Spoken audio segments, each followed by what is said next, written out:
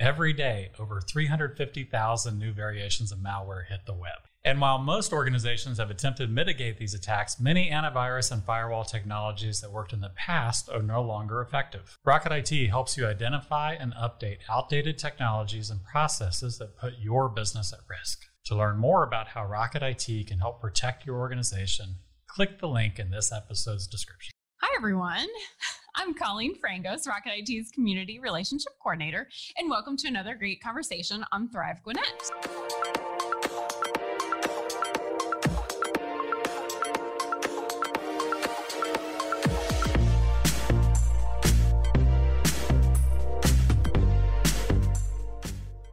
Today, I've got the pleasure of talking to another fabulous member of our community here, and I get the opportunity to have some good conversations, real conversations about people making positive impacts and really banding together in their particular role to help support our community and make sure that we are thriving.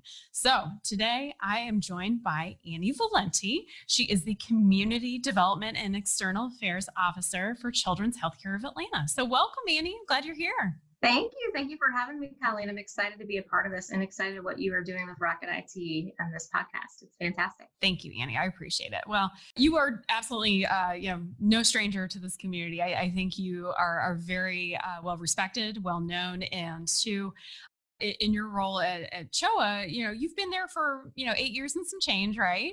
Mm-hmm. Yeah. I think this year has definitely brought about some challenges. And before we press record talking about being a transformer, with what this pandemic has brought us, I would love to hear from you, Annie, just a little bit about what is going on at Children's Healthcare of Atlanta and in the response, in the transformation that has come about due to all things coronavirus.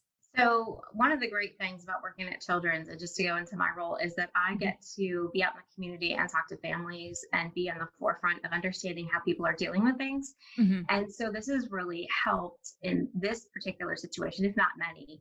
But with the coronavirus coming in and just kind of hitting us all in the face beginning of March. Yeah. That's the only way to say it. I will say that one of the great things about Children's is we're always just focused on the impact on children and how that not only the children, but the impact also on the families that they are a part of and how we can work as a resource to help them through all those situations. So this year, as the pandemic developed, I guess it just kind of, I don't even know how to say how it started in March. For me, it was March 14th, and it feels like everything just kind of screeched to a halt. Mm-hmm. And we are really great in our organization at prepping for that. So we saw it coming, we were prepared for, and from that way, we may not have been as prepared as we have liked, but as best as we could. And one of the things that we started to do as an organization is look in the community and see what can we do, what needs can we fill, not only clinically, because we had doctors and nurses, they were born to serve, and they were ready. Mm-hmm. You bring your baby in, we're ready to take care of your baby, whatever it takes. That's what we're going to do. But not only there, but to say, this is going to really have an impact on kids. It's going to have an impact on families. How do you express the fear that parents feel? How do you express the fear that children feel? How do you express all this together in a healthy way and help them process it? So one of the things that we did, which I was really, really proud of, is we have a Strong for Life program that's part of our organization.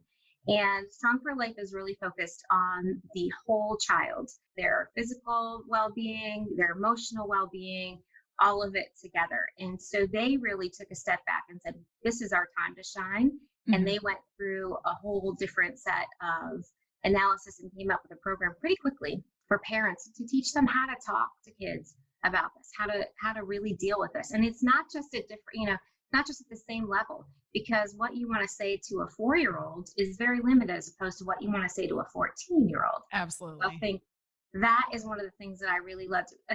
Clinical, our nurses, our doctors, all of our clinical staff, those are our heroes. Mm-hmm. But I just love, as an organization, Children's embraces every aspect of a child and family and tries to serve in that way. So that's what I think has been great so far this year with this. And Absolutely. We've really been able to, as we say, transform the situation and try to help. Yeah, no, and it's a collective effort. I think everyone has a role and has a hand in trying to make lemonade out of lemons. And we did talk too, Annie. I mean, here we are. We're recording this on December 15th, and it's a remote recording, of course. But it's also we're back at the height of cases, and it's really snowballing and quickly. And I know for your folks over at CHOA, it's got to feel very heavy right now. And with the holidays upon us too, there's some heavy hearts, and I think trying Mhm. to keep spirits up and trying to really support folks maybe on the mental front. I think a program like that can really help as well. Are you guys seeing that, right now, standing, still in time? How's it going? Well, one of the you're absolutely right.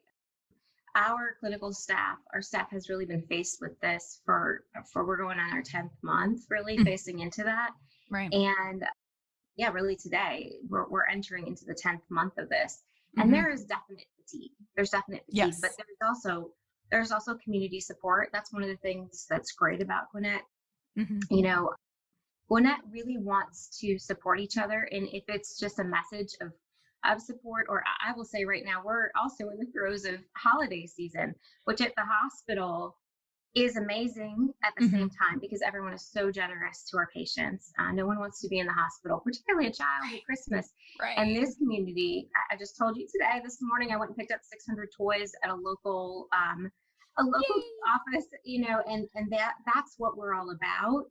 And so Right. I think that what we're doing as an organization and what we're doing even as a community is Hmm. trying to break that down relationship by relationship.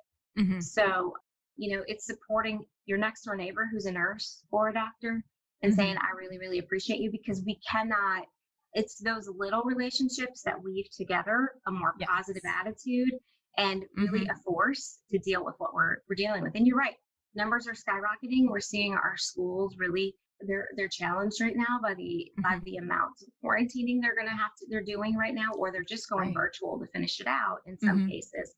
But we're hoping that if we continue to face this one moment at a time together and keep empowering each other, that's really going to help us pull through. And it's really like Yeah. taking care of your neighbor.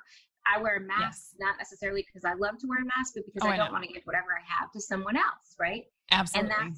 that's an act of love. And so that's what this is all about all year round. It's those little acts of love that we can do for each other that say I'm really caring and doing that. So that's how we've been facing it. I think just individually as an organization is trying to support each other a little bit by little bit. Love that. Well, in one thing, I think that support comes in all forms, and Mhm. love in all forms. And I would love to see, when we share this recording with everybody on social, um, moving into the new year, 2021, I think it's going to be just that, slow and steady race. But how are you gonna, I guess, transform yet again with how we can continue to support Children's Healthcare of Atlanta as a community? Is there going to be, I know the way people have been able to engage with you all, typical volunteer efforts, typical, donation drives, it's all organized differently just as a Yeah, result of the pandemic. Are there going to be some opportunities for folks to partner with y'all in the future? Just what does that look absolutely. like? Absolutely.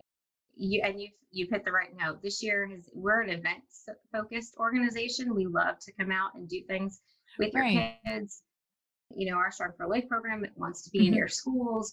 We Yeah. want to host events for kids. We want to be part of all different types of events. But yeah, we've really been on hold for that. Hmm. I am really hoping that in the new year, and, Hmm. and it really is a slow and steady thought. I hope that people understand that January 1st, there's not a curtain that drops and Right. this disappears, right? It's not And I magic. think everybody gets that. I think Yeah. everybody gets that. But this is a marathon. This is not a Hmm. sprint. Hmm. And we have to take this one day at a time and just Hmm. know this is the mileage I have to do today, to keep that analogy up. This is what I have to Yep. do to keep going. And Yep. before you know it, we have the vaccines that are starting to come out. Hmm. Hopefully we will see by mid-year yes, you'll definitely be able to see us engaging. If all goes well, then we hope we'll be able to be out there and engage with fundraisers, with community events, and within the schools. It's really important. We need that interaction. We're made for that interaction. Absolutely. Human nature. Absolutely. And I think, just one thing I want to add through all of this, which I think everybody has really tried to grab hold of, and sometimes you lose it, is hope. I mean, we really need to focus, even in this season, it's the holiday time. We really want to focus on hope, but this whole year has been a gift in many ways, and people don't see that much. But yeah, wonderful. So I think that families, not an opportunity to really get to spend time together and simplify their lives a little bit and really see, you know what, this is what's important. This is what's important. And I know my kids loved all their schedules, but I mean, the forces you to slow down. Yes, absolutely. But I think that is something that everyone has taken away this year, including our organization, is there's hope in every direction. You just have to look for it. I love that. Well, that's when I was talking to CTR Partners, Jason Ferguson. He's been doing highlights of hope, and there you go, right there. Yeah. I love it. So, Annie, I think that's all we got time for, but it's been a very worthwhile conversation. I appreciate you, the work that you're doing in the community and with Children's Healthcare of Atlanta. And I wish you all the best. And thank you again for being here today on Thrive Gwinnett. Thank you. And thank you for letting me be a part of this. And thank you for being such a positive force for us in this community. I appreciate it. That's great. Absolutely. It's all I know how to do. So.